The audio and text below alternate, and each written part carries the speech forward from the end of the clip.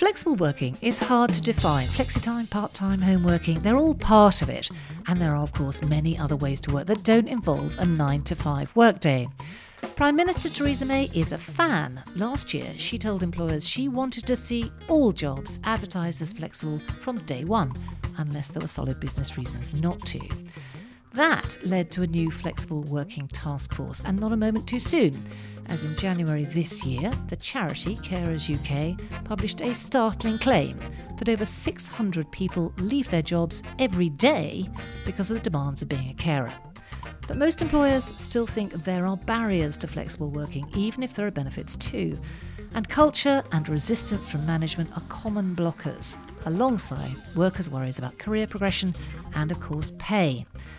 CIPD Chief Executive Peter Cheese is co-chairing that new task force. Here he is explaining what he hopes to achieve. So the remit of the Flexible Task Force is to review all of the thinking and practice and principles and down to potential policy of flexible working. So who's involved? It's first of all, it's co-chaired by me as Chief Executive of the CIPD with BEIS, so the senior civil servant in the Department for Business, Energy and Industrial Strategy. We have most other major government departments involved, so DWP, Treasury, the Government Equalities Office, groups like that. And we have the TUC, the CBI, ACAS. So it's up and running, isn't it? Has anything happened so far? Yes, it's been up and running for about 6 months now. And the way we've approached it is to think about the employment life cycle, all the way from recruitment and through retention and so forth. So one of the first things we did was to promote flexible working at the point of recruitment. And so Working Families, which is also on the task force, had come up with a hashtag of happy to talk flexible working.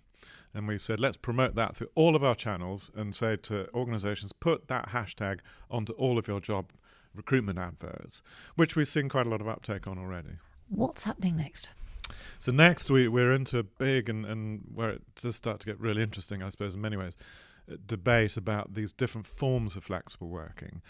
So once somebody's come in, okay, what are the forms of flexible working? Of course, it ranges from a discussion on hours, short contracted hours, compressed hours.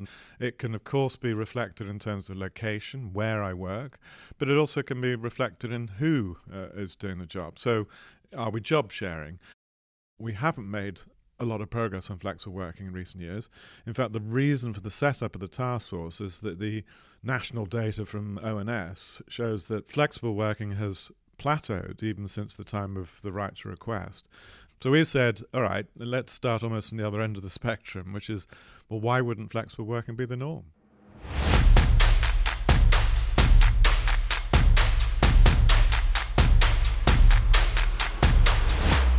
The CIPD is soon to publish its own investigation into flexible working, and Claire McCartney, who's Diversity and Inclusion Advisor at CIPD, is here to dig into the findings with Kamal Shergill, who's People Services Manager at the construction company United Living. Thanks for coming in. Thank you. Thank you. So Claire, I think it's 2014, isn't it, since we all had the right to ask for employers for flexibility. How many people are actually doing it? Do we know? Well, we've recently released some megatrends research which actually says that the number of people taking up the formal right to request has actually plateaued in the last 10 years. So I think what we're seeing actually is a reduction in those taking it up formally, but more people doing so informally, which is creating its own dynamics actually in organisations. And do we know who is most likely to ask for it? Well, I think probably from a formal perspective, it's more likely to be those that are thinking about returning to work or have particular responsibilities, so they need that formally. So women mostly? Potentially women or carers. But what we're also seeing is that actually more people than ever want flexibility. And age-wise, obviously it's across the board, but there's quite a lot of young and there's quite a lot of older, aren't there? Yeah, absolutely. I mean, we know from TimeWise research that 87% actually want to work flexibly, but only 11% at the moment of organisations offer quality flexible roles. It's a huge gap, that, isn't it? I mean, Kamal, I know your company has made flexibility a priority. Why did you do that? I think for us, the recruitment market is pretty tight. We're competing with a lot of other companies for the best calibre staff. So for us to get the best candidates, we wanted to offer it and open it up. But not only in terms of recruitment, it was also important for us in terms of retention.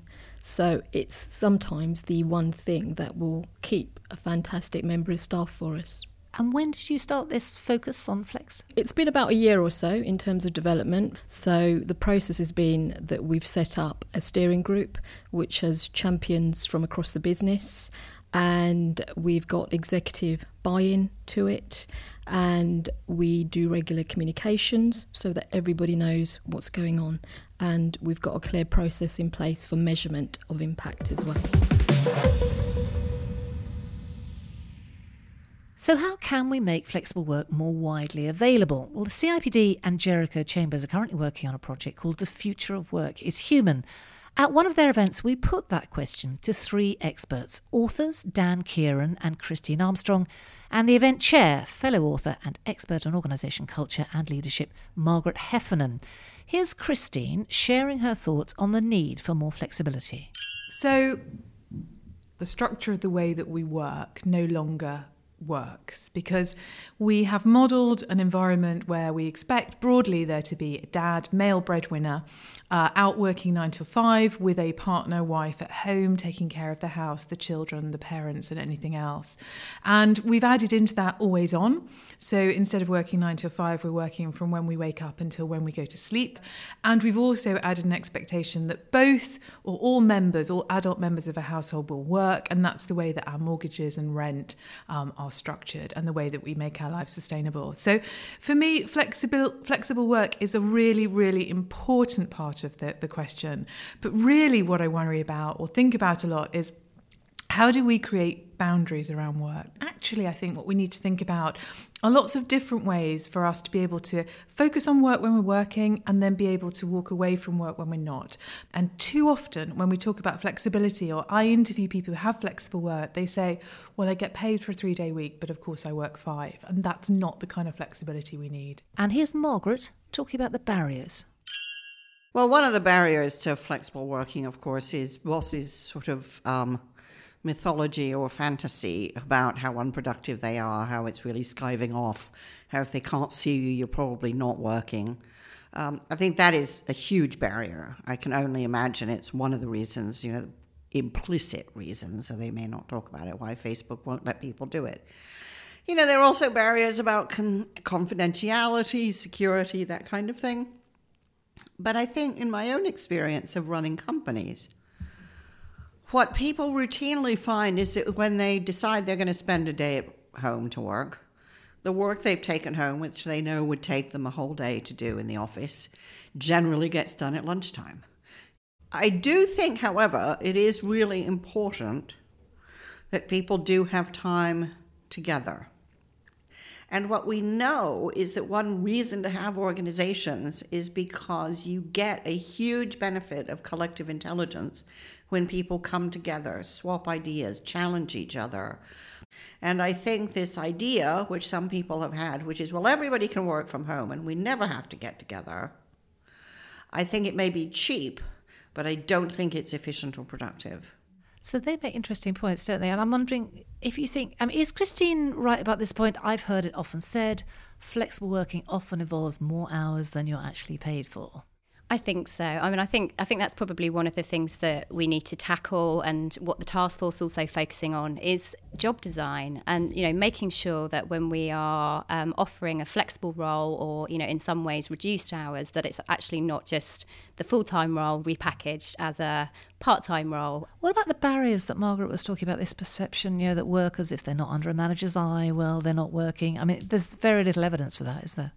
I think it is a real challenge for all employers in terms of how we're dealing with it. We have set some very clear measurements of the impact of flexible working as part of our pilots, so that we can try and measure productivity, which is challenging. And at the end of the pilots, the plan is to look at the impact. Has it made a difference? Have people delivered on time and to budget, particularly, for example, at our sites, our construction sites? Because that's the thing, isn't it? It is about outputs, and approaching it from the other end is a difficulty a lot of organisations have, because they're not really grasping that. Yes, and for us, that's why we've got these measures in place, because we can then demonstrate the impact, and it becomes harder to challenge flexibility if you can deliver the outputs. That brings us to kind of buy-in from line managers and overcoming resistance. Yeah, and I think genuinely there will be resistance, because some line managers will think there's a lot of work involved here in terms of scheduling. But actually, what we need to do is make sure that there's senior support, so that then line managers feel they have permission to be flexible with their teams. And we've got senior role models. We talked about leaving loudly if they've got a flexible pattern, so people know that that's part of the culture. And then those line managers that are doing it well will actually become kind of attractors of talent. I'd concur with that in terms of leaving loudly is an ethos that we're trying to build with our senior managers, and it's getting a lot more buy-in, because if it's okay for a senior manager to leave at a particular time, then it's okay for their team to leave as well. So it really sets a good example to others. Yes, an interesting point. Margaret Heffernan had something to say about the productivity piece as well. Let's hear that. I think organizations can overcome the barriers to remote working partly by asking people what they think would make them more productive. I think also one of the things we know about productivity is that human productivity really taps out at about 40 hours a week. We've known this since 1888, when the first productivity experiments were done. We've been doing experiments ever since. The numbers hardly change.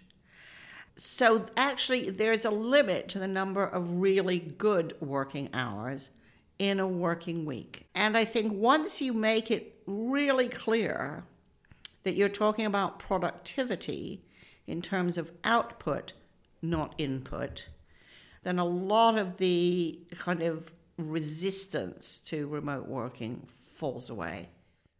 Kamal, I could see you nodding when she was talking about asking people what makes them more productive. Is that something you've done?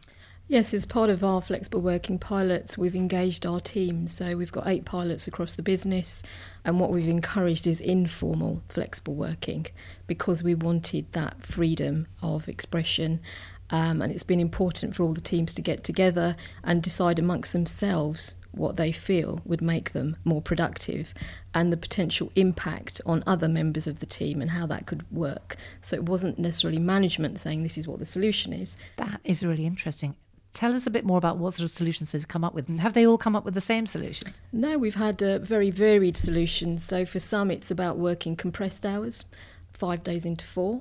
For others, it's about staggered hours. So it gives them flexibility. So, for example, to come in early, leave early, which means that potentially they can pick up their kids at the back end of the day and the other half picks them up at the beginning of the day. For others, it's about having a Wednesday afternoon off because they want to go and play golf. So what was really important for us was that it's not designed for a particular group of people. It was open to absolutely everybody. That is a really interesting way of doing it, isn't it? And also quite brave as well. Yeah. I mean, I think it's great actually asking individuals and empowering them to make that decision themselves, and then they take ownership for it. I mean, did they struggle? I mean, how big are the teams? So they vary. Some range from 15, some are smaller teams, back office, front office. I think if I'm honest, it was a struggle in terms of getting their heads around it, particularly from a site perspective, because it's not a way that we've necessarily worked, although there has been some informal flexibility, to be fair. But I think the fact that everybody's come together and has come to a joint solution with it has got that buy-in. And you did get a sense that it was joint. It wasn't the most senior people in the room saying, well, actually, this is what's going to work for me. No, absolutely not. It was definitely a consensus in terms of what would work for everybody and how, as a business, our priority is to deliver a fantastic service to our clients and to get a work-life balance whilst we do it.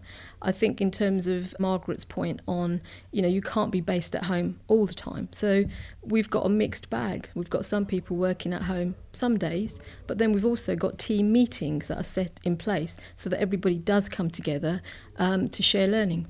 A good idea at this point that people do need to come together, you think? Yeah, I think so. And I think from the case studies that we've been looking at, building up those relationships initially face-to-face is really helpful, and then that allows you to be more virtual, allows you to be more flexible, but you do need to have some kind of element of face-to-face to build up that kind of relationship. And as you both said, it's about trust, isn't it? I think Dan Kieran had a point to make about flexible working being an expression of trust. For me, flexible working is incredibly important for a company because at its heart is an expression of trust for your workforce. And people who are trusted perform better for you.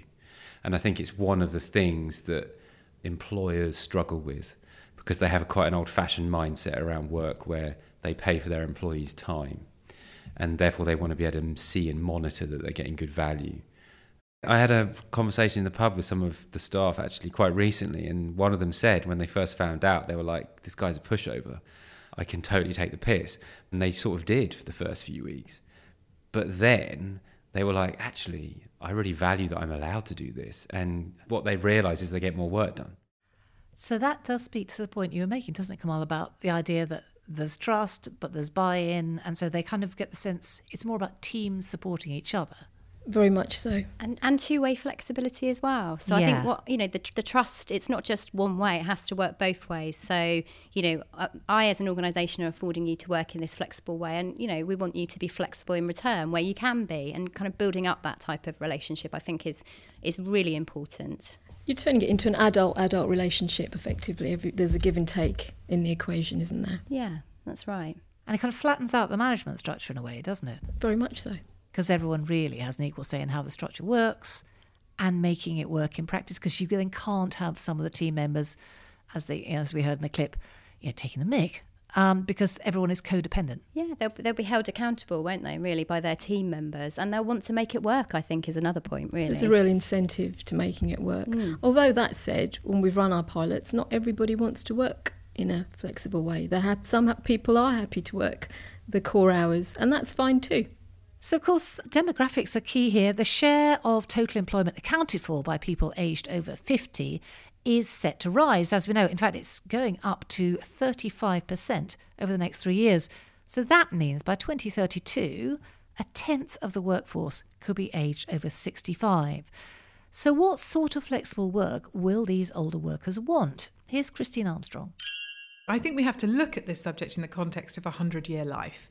And this idea that people will work frantically in their 20s, 30s, 40s and 50s for 60 or 70 hours a week in some cases in professional jobs is bananas. It's unsustainable. We see the mental health problems that come with it. We see the breakdowns. We see the people leaving employment and deciding they're going to handprint wallpaper somewhere in Scotland. What I would like us to think about is a long-term approach to different phases of our career where you can scale up and scale down according to your needs as an individual, according to your family needs and your caring needs, but with an underlying focus on being more productive.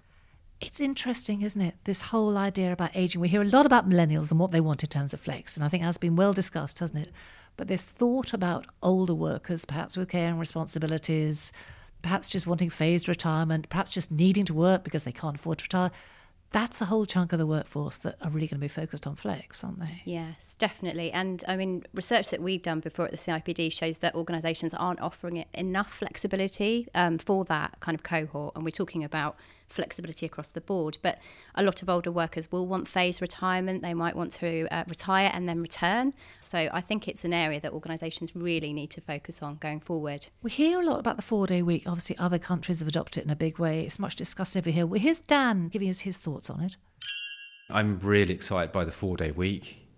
Just to give an example, the people I hire, they're the best in their field at what they do. They're hard to get. For people like that in 5-10 years' time, the way you'll get them is by offering them 4 days a week, not 5. Paying for 5, but getting them 4 days a week. Because they'll do more in 4 days than 5.